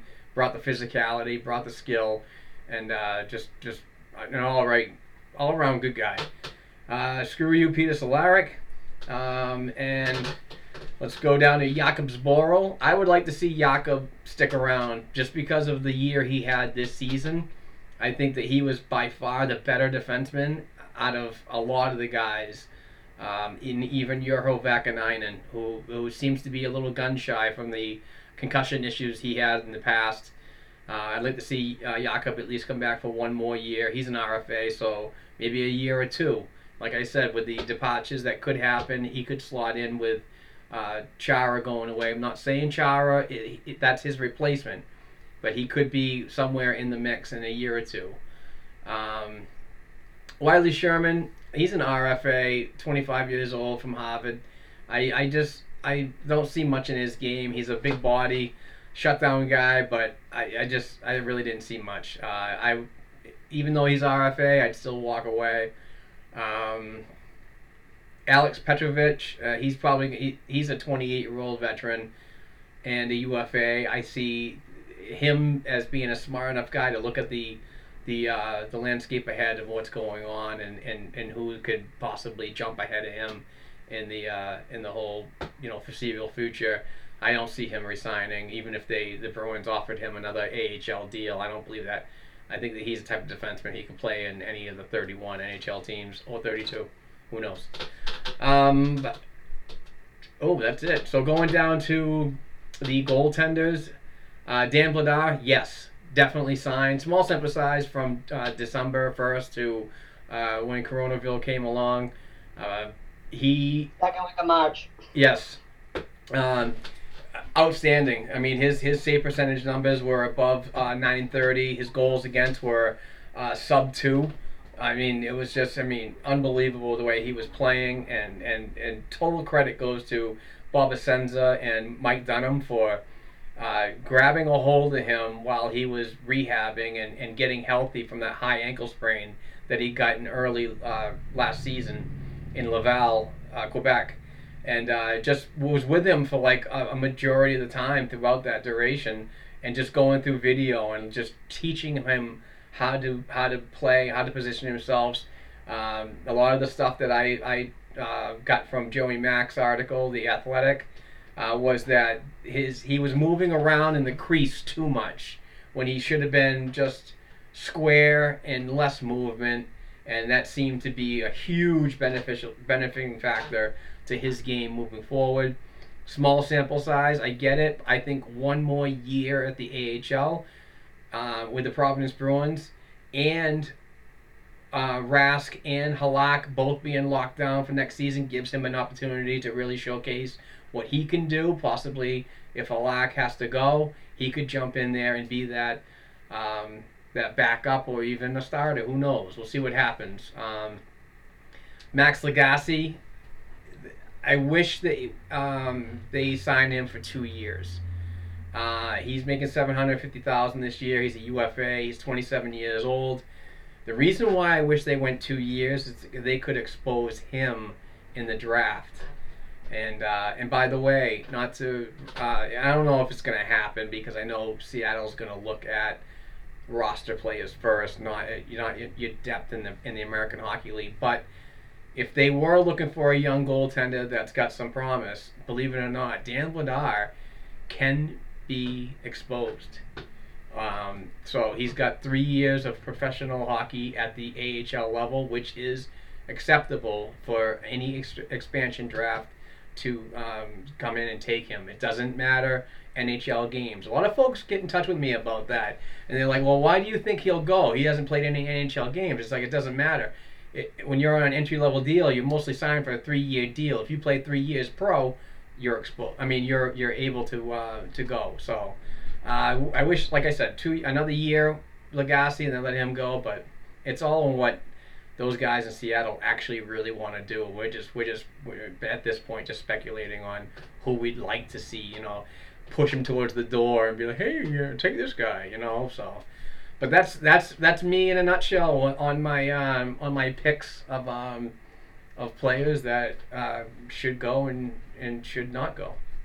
We just have to talk about it. This is the time of year we'd be talking about it, so we're going to talk about it. The actual free agency might not happen till October. Who knows? Yeah. But now we've locked it down. We're going to review when it actually happens, how close we were once see who gets signed, doesn't get signed, or whatever. But yeah, I just wanted to. I'm like, I can't we barely have enough to sign everyone, but I think we can do it. And then plan everyone else re-signing the year after, around what we signed this year. We can do it, cap going up or not, as long as it stays flat where it is, at least for the next year. As long as we don't know there's less money coming on the next year, but no one really knows that yet. All right. It's interesting. Yeah, we'll do a whole, recap. I didn't want to bring up Seattle. I know you like to stick to the Bruins, but why sit around talking to myself about hockey and listening to podcasts and mumbling at those, or watching the videos online and mumbling at those? I'm thinking, there is still no damn name for Seattle yet, and that is driving me insane, which I understand they pushed it the back. Murder Hornets. Murder Hornets. That's a good one. You should see this logo I got off of Twitter, and I shared it, and I got I got 1 million impressions. It was crazy. And then I got accused for stealing somebody's image too. But we will once things get back to normal world, we will do a whole whether you like it or not thing on Seattle. We'll review the rules. It's just if you want to look it up now, anybody who's listening, just Google whatever happened with Las Vegas is the same thing that's happening with Seattle. It's not that hard to figure out and go over there. But anyways, to look at the rules of, like you said, RFA versus, you can be a non-restricted agent versus restrict, this and that, and exactly how many years you can only protect 7 people or whatever. You got to protect X amount of people. Yeah. You have to expose X amount of people. It's a whole weird combination of. I think it's a scenario of 9 players. You can keep 1 goaltender, 3 defensemen, and the rest forwards, or you can not keep a goaltender and do the 5 forwards, 4 defensemen. It's just however you want to work it out. But you could actually protect, if you had a goaltender and we talked about this, right? If Tuukka re-signed, you could potentially re-sign Tuukka and expose him for Seattle too, because there are ways it's just, so anyone who wants to start reviewing that before it starts getting in the nitty gritty, that's going to be so fun. It's going to be regular draft, and then it's going to be free agency, Seattle, and then free agency. That's going to be the craziest 3 months. We'll be like, damn, this is all the fun that we missed during those 3 months of Corona lockdown. Important to know, too, that the Seattle expansion is going to follow the same rules as the Las Vegas Golden Knights did, too, so. Which, no offense, kind of annoyed the shit out of me. I'm like, I don't remember when Tampa Bay came in the league. They got to just pick all the best players that couldn't get protected under this weirdo system. Right. No, I'm just kidding. At least they didn't have to come up with a new plan. Because that'd be stupid to have another team come in a couple years later and it'd be a totally different way to do it. I know. If anything, Seattle, they're trudging on. They still plan on that's the entry. They're coming in 2021-22, and yeah. If anything happens further, I don't think there's going to be an expansion. I think that you're going to lock yourself in at 32 teams and keep it that way. But there's still a possibility of relocation. Yeah, I agree. So like the Phoenix Coyotes next season are technically going to be in the Central Division, which automatically speculates that, Houston. No, see, I think the problem with certain cities, like if you're in Arizona, you're in a weird no man's land. You're not on the East Coast, you're not in the West Coast time, you're not in you know what I mean? So most of the teams, there's like very few teams that kind of dangle in the middle of not lining up time zones with Canada and the U.S. and the rest of the majority. And I think that's one of the things with it. I feel like the new guy in Arizona wants to make them like, all right, it's been 25 years. Let's get this shit together. Like, do you know what I mean? Like, yeah, and they got a good team. I mean, you got Kessel on that team. You got a lot of great players. And Paul Bissonnette's in the organization too, so that you can't go wrong with that. I think they just need to move where the damn stadium is. I'm just saying, if like now when you look in the drafts and the prospect and all this and the college hockey, like the West Coast is blowing up, and I include obviously like Arizona, Vegas, whatever. That's the West Coast. Like if we're gonna go with chunking hockey regions, right? Yeah.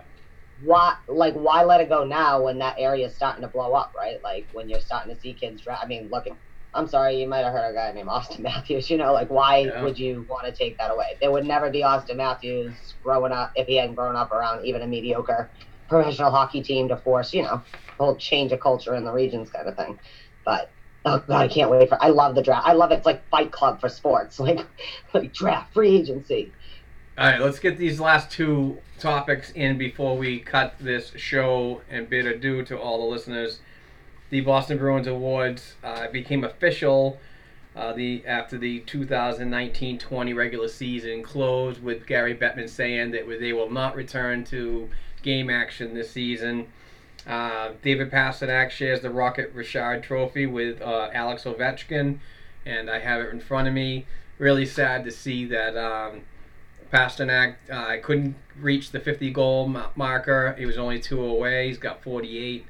And the other one that really kills me by looking at it now is he was only 5 points from his first 100-point season. So that's kind of shitty, but nonetheless, it's a great honor to share the trophy with such an elite player like Ovechkin, and who's been just unbelievable in his career. So good on Pasta, and that just shows you what more you can get out of this kid in the next couple of seasons, and hopefully the fruition of his contract. I mean, he's just a great kid in the locker room, great kid off the ice, and just wants to go to work every day, do his best. And so in this winning culture, you need players like that. I think it's because he's been developing in a system where it's as good as the Bruins organization is, no one's entitled to win, and they don't come in it with an attitude of that. And I think that trickles down. And like you said, that's how the young kids look up at the, whether it's Chara, no one's called a rookie kind of, or whatever, and also I just think because of his life that he grew up with, that he appreciates it.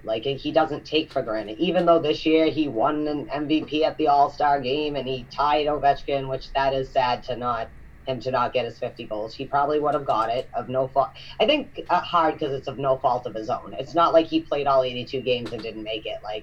They took 12 games. He could have done it away from him, But also, too, to bring up, he's been in the MVP. I mean, he's not winning. Draisaitl's one of the MVP, you know what I mean? But yeah, being in the conversation, just like last year with Brad Marchand in the conversation, who could still be arguably one of the MVPs, is, again, just struggling along. Can't believe we got what we got. But I think Haas is going to do it. He finally, I think, grew into his man mode. You know what I mean? He was still a kid, and now he's got his groove, and I think that this is just the beginning. Do I think he might score 50 goals every year? Probably not. Most people don't, unless you're Alex Ovechkin or a few other names, But I think he's just grown. I mean, yes, he's coming off like a Rocket Richard winner, but he just has grown in other ways too. He doesn't get so frustrated, right? We don't see the shutdown. Once things aren't going good, he doesn't just thing that you see. Where is he?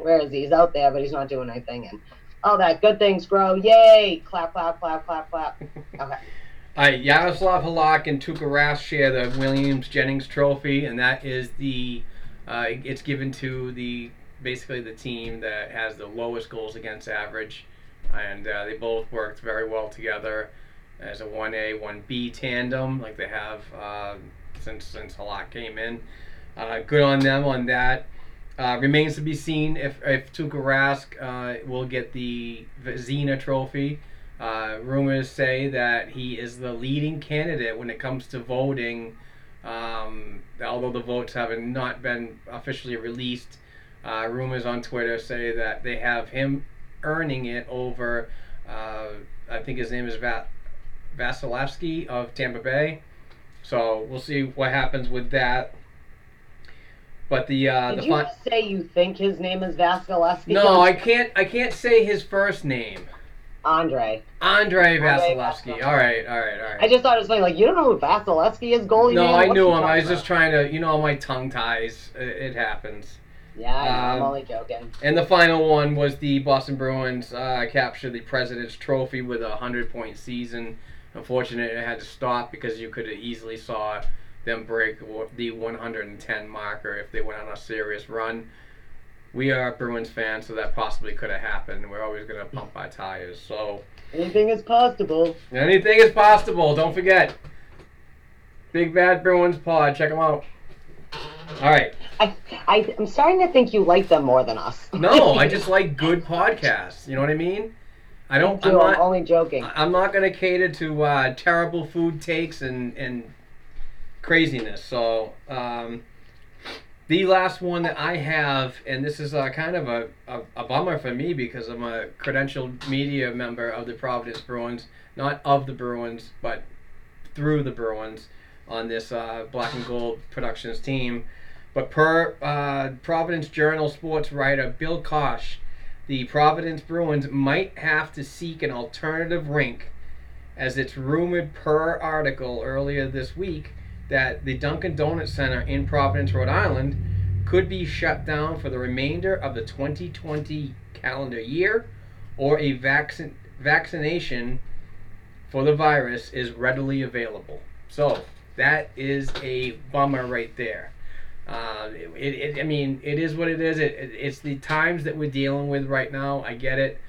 But I could actually see the Providence Bruins possibly going to play their games at nearby Brown University, possibly Providence College. The other bummer is, and I'm not a basketball fan, but the other major renter of the Dunk in Providence is Providence Basketball. So both of those guys are going to have to find separate places to go. Who knows about that? But it kind of puts a weird stamp on how next season's going to start for your prospects and your developing core. If that happens, is the idea of carrying more players on your roster next season, could that be an idea because of this? And it's just so many weird things that could happen because everything changes on a daily basis. But something to keep aware of when you're not going to be able to play home games at your own arena. So we'll see what happens. But I just wanted to bring that up as it was a relevant article earlier this week, and with the Times, it's just another notch in the stupid corona. Are you kidding me? I love coronavirus. No, it's my favorite thing. Jesus. I am so happy that I've literally lost a quarter of this year to this virus. No, I'm just kidding. I'm surprised. I actually thought I'd be one of the people by now that'd be like, burn that shit down, let my people free. But I'm not. I'm like, whatever. But I also, like you, have been able to still go to work and kind of still sort of have my life routine to some extent. You know, so. I like going out and having a beer and a steak somewhere once in a while. I don't want. Look what Geos has done to me. Yeah, sorry about the sub, guy. Yeah. You gave me a salad instead. I think that was intentional. Maybe it could have been subliminal, or I could have been maybe listening to a podcast in my ear and maybe just didn't hear the sub, and I said salad, and you thought I said sub. Yup, and then like I said, we've got it now. If I ask you certain questions, I'm confused about what you're ordering. Like I said, if you messed up those onion rings, you would have heard the wrath. Would not. Those onion rings. The day that we didn't have onion rings, and I'm like, please don't make me call him back and tell him there's no onion rings. And the response was, well, then send him a text. And I was like, no, I don't want to tell this dude we don't have onion rings. I love George. He's so funny, man. Yes. What's up, George? Shout out to Geo's on Main Street. Oh, no. Elm Street in Amesbury, Massachusetts. The best roast beef around. I always get the roast beef calzone with barbecue on it and on the side, and an order of onion rings. Always the best. Who hooks up the barbecue sauce? You do. You're the barbecue sauce crack addict. That's right. No, you're the crack addict. I'm just the dealer. I have control of the product. Big fan of a spicy barbecue. That's it. Yeah, James River. Everybody loves it. It's very, very popular. Oh my God, I'm so glad that we got to do this. Yeah, man. This is the end of episode 181. And it was a successful show.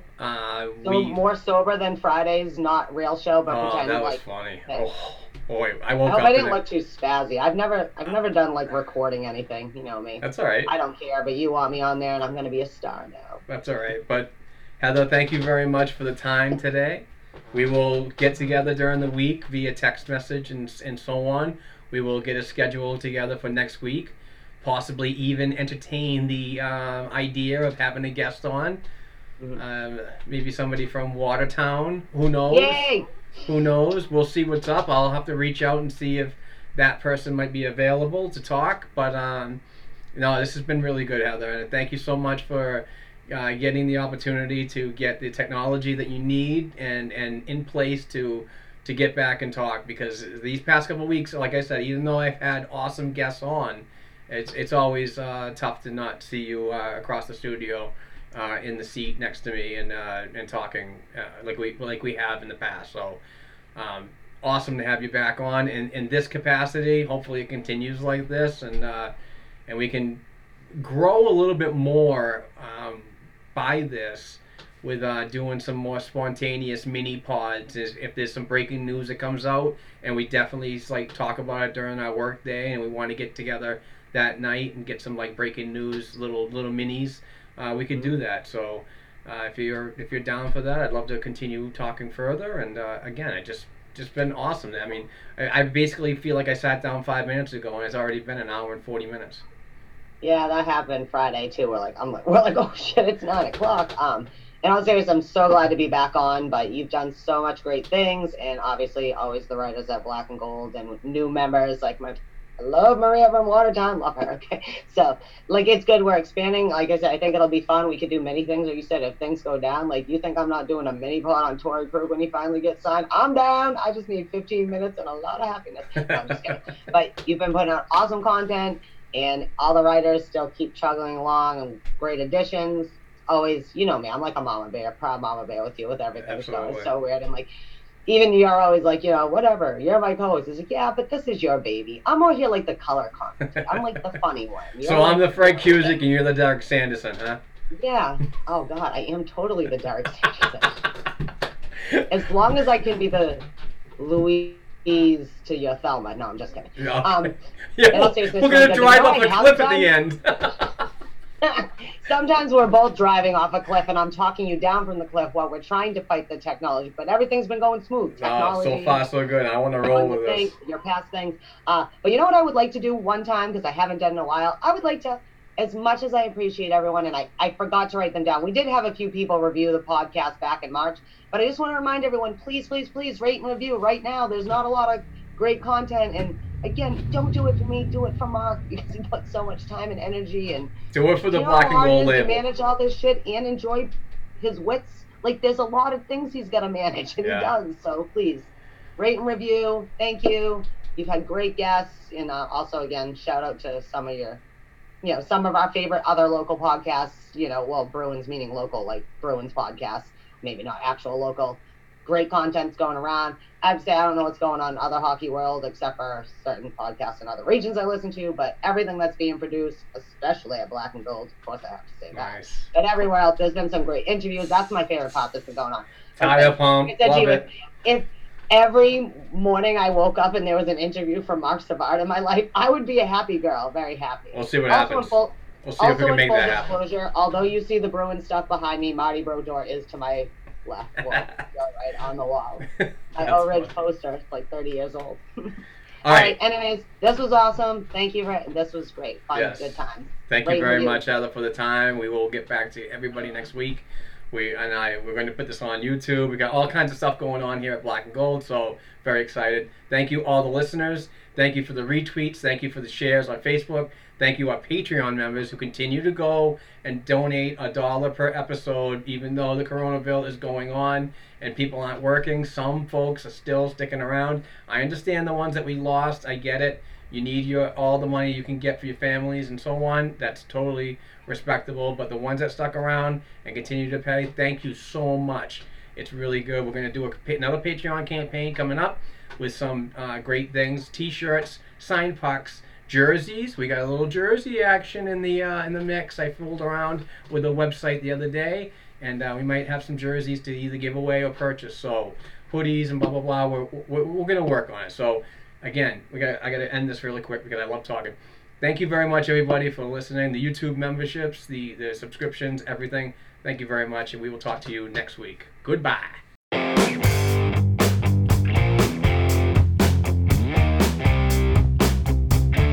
Thanks again for listening to and supporting the Black and Gold Hockey Podcast. Please share the show with your friends and family, and don't forget to subscribe to and leave a 5-star rating for the show on your favorite podcast platforms such as Apple Podcasts, iHeartRadio, Spotify, and SoundCloud. Between shows, help us keep the Bruins talk going by visiting our website, blackandgoldhockey.com, by sending an email to blackandgoldhockeyblog@gmail.com, and by following the show on Twitter @blackandgoldpod. Peace out.